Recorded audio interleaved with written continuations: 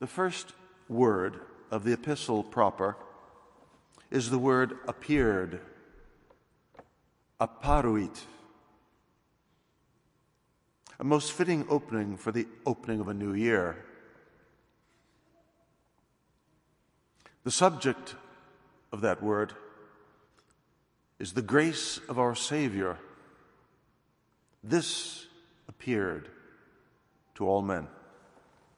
The purpose of this appearing of God, this gracious manifestation of God, was, and I quote St. Paul, so that by denying ungodliness and worldly desires, we should live soberly and justly and godly in this world.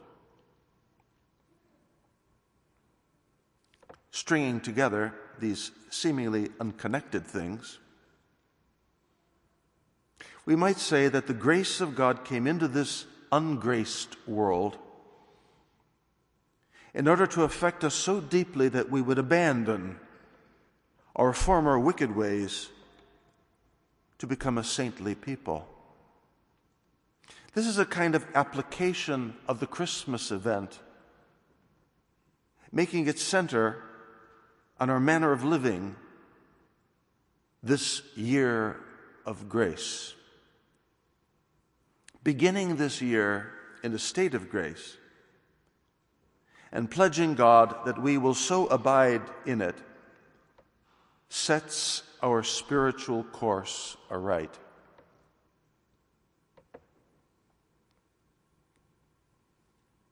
The secular world made much ado about nothing last night, and so it continues both day and night, to quote the Christmas carol, even in today's celebrations. But what concern should it be of anyone that a new calendar year begins this day unless there's hope for betterment?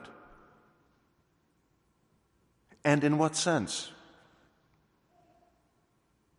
Our years come and go with many a silly hope for things that cannot have enduring significance, from political power play to financial ups and downs,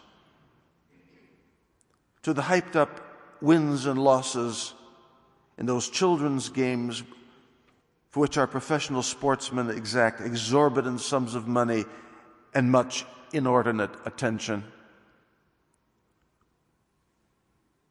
We are justly punished for this foolishness by suffering the empty hopes and bitter disappointments of the world's ways. Punished because we cannot have contentment or personal peace and happiness in anything this vain world so enticingly offers but is incapable of fulfilling. Is this a lesson we have mastered? It appears to be not so. Back to St. Paul's epistle. It was so that we might be cleansed from all iniquity and become acceptable to God that our Lord's grace appeared in Bethlehem. It is as if Holy Church wants to center our attention on this one all-important matter as we direct our steps to commence the new year, our personal reform. Only this and nothing else will have mattered come next January 1st. Will we have done it? Will we have finally succeeded then?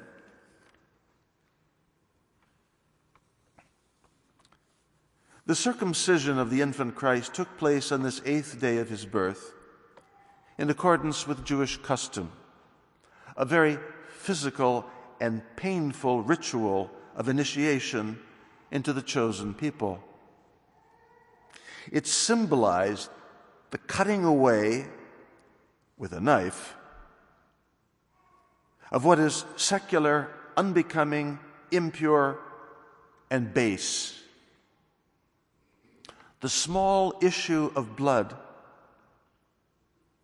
was a ceremonial redeeming of one from these evils, a separation and a purification from them, with the result of membership, of incorporation into the people of God. This double effect of cleansing from iniquity and of sanctification inevitably brings to our minds holy baptism, its exorcism or wrenching us from the grip of the demons, and its infusion into our souls of sanctifying grace. For Jesus, nothing of his circumcision had any personal advantage to him, except as a bold assertion of his obedience to the old law, until such time as he would do away with all the preparatory prototypes of the Old Testament and usher in the realities they symbolized, the old giving way to the new.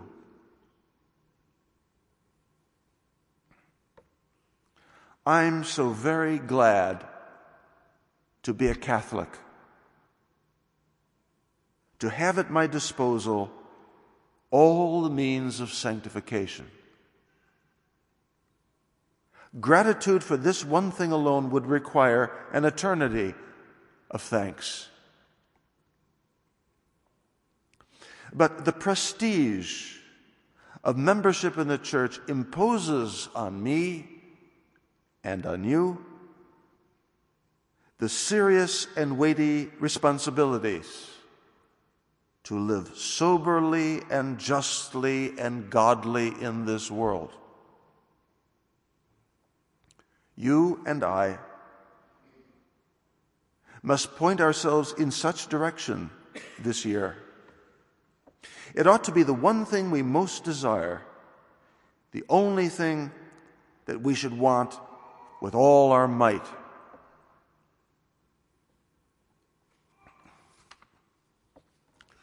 Two prayers of this Mass formulary remind us to have recourse to the Blessed Virgin Mary to help us labor with vigilance for our salvation.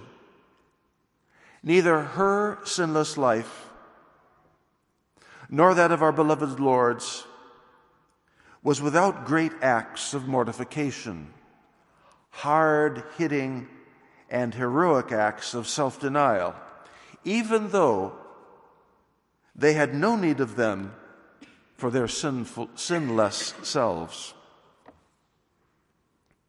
The personal sacrifice that we promise God through baptism is the renunciation of our willfulness. Think of Christ. Think of the Holy Virgin, and you will have nowhere else to search for a model of unselfish giving to God. But there are three things that hold us back from imitating them: our enjoyments, our love of ourselves, especially the flesh, and our attachments to people and things, vain things. To circumcise these from ourselves with the knife of mortification is a painful separation. But there's no other way of belonging to God, of being a Christian, the new chosen people of God. Jesus and Mary, help us to imitate what you have done, that we too may belong to God.